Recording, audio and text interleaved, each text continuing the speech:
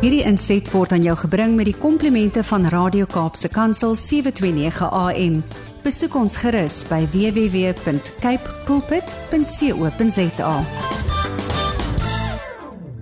Ek is Elza Meyer van Turn to God Bedieninge. Vandag gesels ons in ons gesprek oor Hebreers, oor hoofstuk 11 vers 1. Ja, jy ken hierdie baie bekende vers. Wat is geloof dan? Dis 'n vaste versekering dat die dinge waarop ons hoop inderdaad sal gebeur. Dis die bewys dat God die dinge wat ons nog nie kan sien nie, waar sal maak. Almal van ons ken hierdie vers. Ons vind dit net nie altyd so maklik om in die waarheid van hierdie vers te opereer nie. So vandag wil ek net kortliks verwys na die feit dat elke opdrag in die Bybel met 'n belofte gepaard gaan. Want die belofte word gegee om aan die opdrag voete en vlerke te gee. Daar's talle sulke beloftes in die Bybel. Ons gaan sommer vandag gesels oor die belofte dat die Here die beloofde land vir Israel wou gee. Ons lees daarvan in Numeri hoofstuk 13 en 14. Voordat Israel die missie om die beloofde land in besit te neem, hulle eie kon maak, moes hulle eers leer vertrou op die belofte wat God alreeds aan Abraham, hulle voorvader, gemaak het. Ook daarna in Isak lewend gehou het en weer aan Jakob bevestig het. In Genesis hoofstuk 12 het die Here aan Abraham beloof dat hy vir hom 'n land sou gee. Hy moes wegtrek uit Padan Aram in Mesopotamië en na die land toe trek wat die Here vir hom sou wys. En uiteindelik sou die land aan sy nageslag behoort. Die Here het beloof dat hy hom 'n groot seën vir die nasie sou maak. Hierdie belofte het binne in Isak, Abraham se seun, lewend gebly. En toe hy later vir Jakob as eersgeborene geseën het, alhoewel hy nie die eersgeborene was nie. Jy ken natuurlik die storie rondom die bedrog wat Rebekka aan Jakob gepleeg het om die eersgeboorte reg in die hande te kry. Het Isak vir Jakob dieselfde belofte gegee as wat die Here vir Abraham gegee het. In Genesis 28 vers 3 tot 4 lees ons: God die Almagtige sal jou seën en vir jou baie kinders gee. Hy sal jou 'n groot nasie maak. Jy en jou nageslag sal die beloftes aan Abraham ontvang.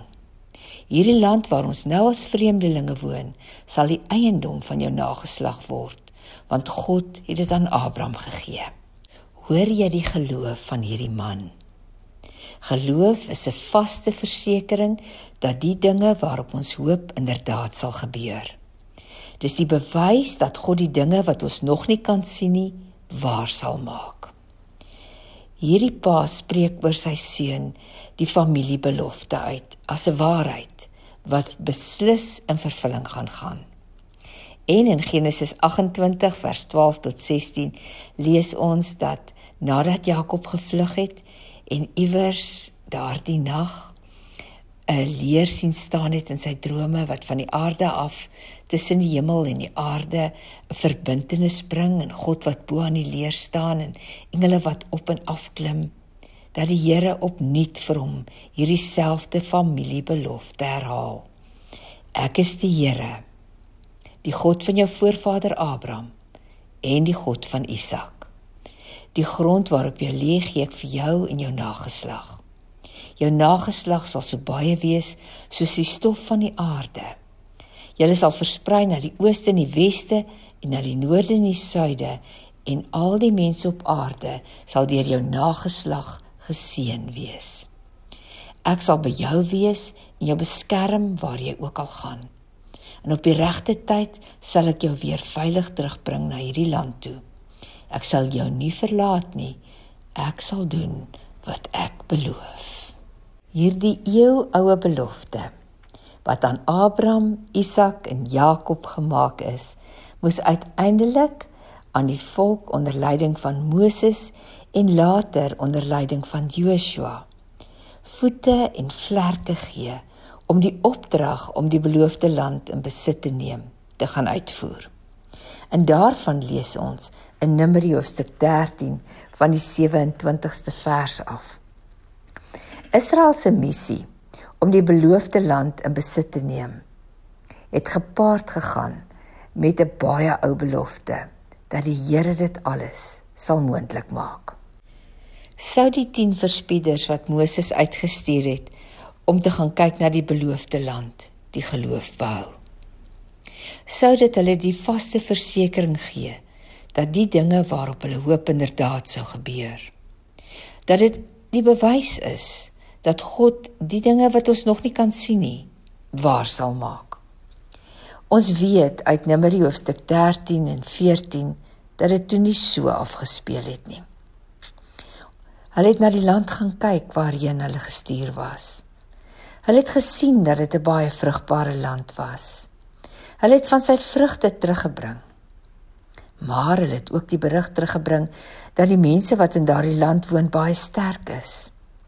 Dat hulle groot stede het met verdedigingsmure om en dat hulle ook reusagtig groot gebou is.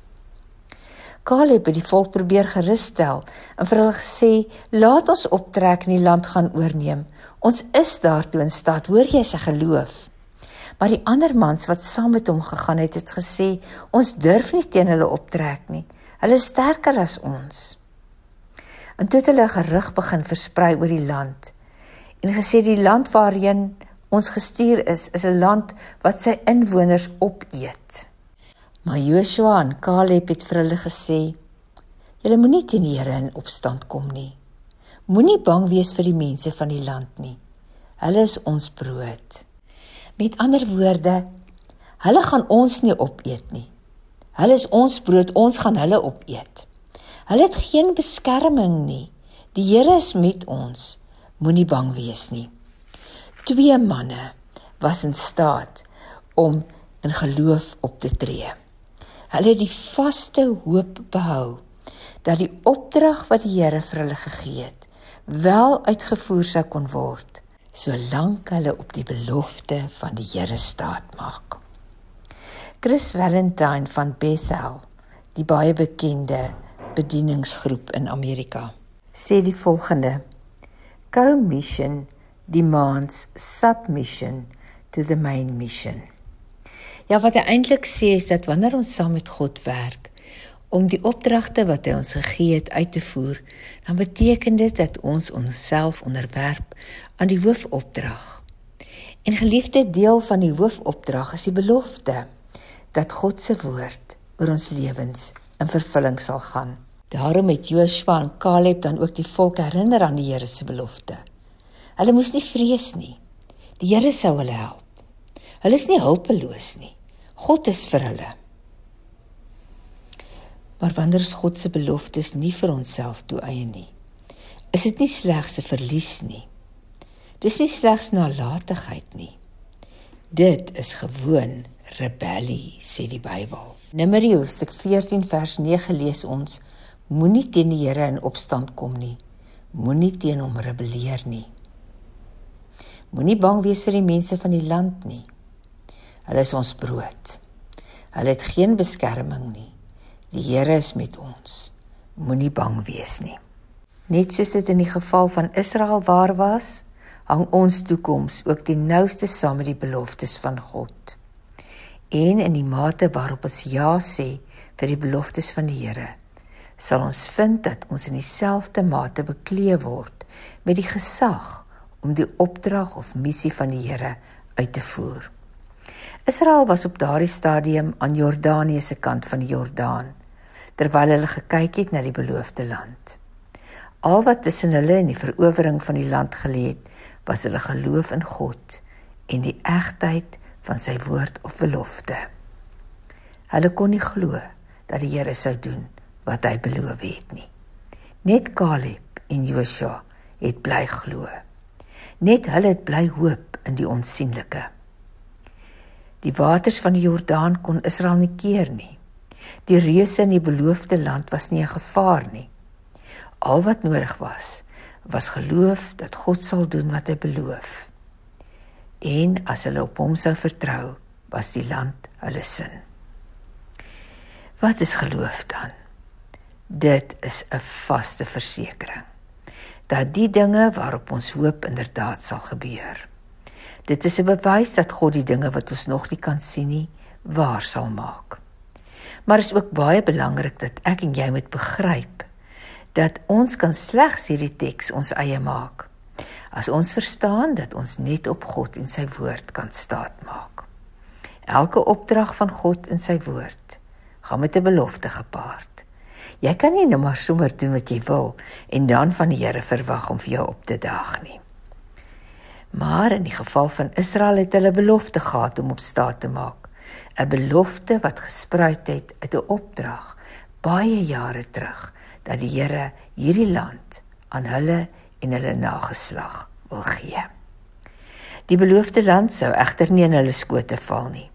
Hulle moes die missie opneem. Hulle moes op die gesag vertrou wat God vir hulle gegee het, om in sy krag deur die Jordaan te trek en die land millimeter vir millimeter in besit te neem. Dit het van hulle gevra om in geloof te opereer. Dit het ook van hulle geestelike volwassenheid vereis. God het hulle maturity, as ek dit so kan stel, hulle volwassenheid geweeg en besluit dat hulle gereed is vir die missie. Volwassenheid in die Here beteken nie dat ons onafhanklikheid van God prysgee nie.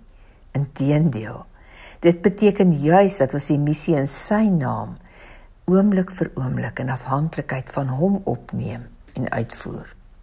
Dat ons staat maak op sy belofte en dat ons glo, hy is 'n waarmaker van sy woord.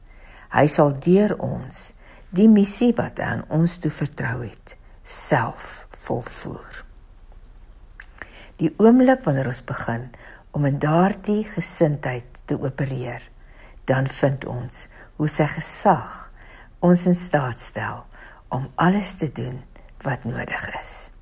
Ja, dit is die krag van die Heilige Gees wat in en deur ons werk. Net soos die Israeliete destyds sal jy ook vind dat wanneer jy in geloof begin opereer in God se opdrag, vashou aan sy beloftes, dat die reuse in jou lewe, die uitdagings wat jy in die oë kyk, skielik anders lyk as van tevore. Dan word die monster wat jou wou verslind, jou kos. Mag jy in die oorwinning leef, wat Hebreers hoofstuk 11 vers 1 vir elkeen van ons beloof. Die Here seën jou. Hy wil jou oprig en versterk om iemand te wees wat doen presies wat hy van jou vra. Ek is Elza Meyer van Turn to God bedieninge. Hierdie inset was aan jou gebring met die komplimente van Radio Kaapse Kansel 729 AM. Besoek ons gerus by www.cape pulpit.co.za.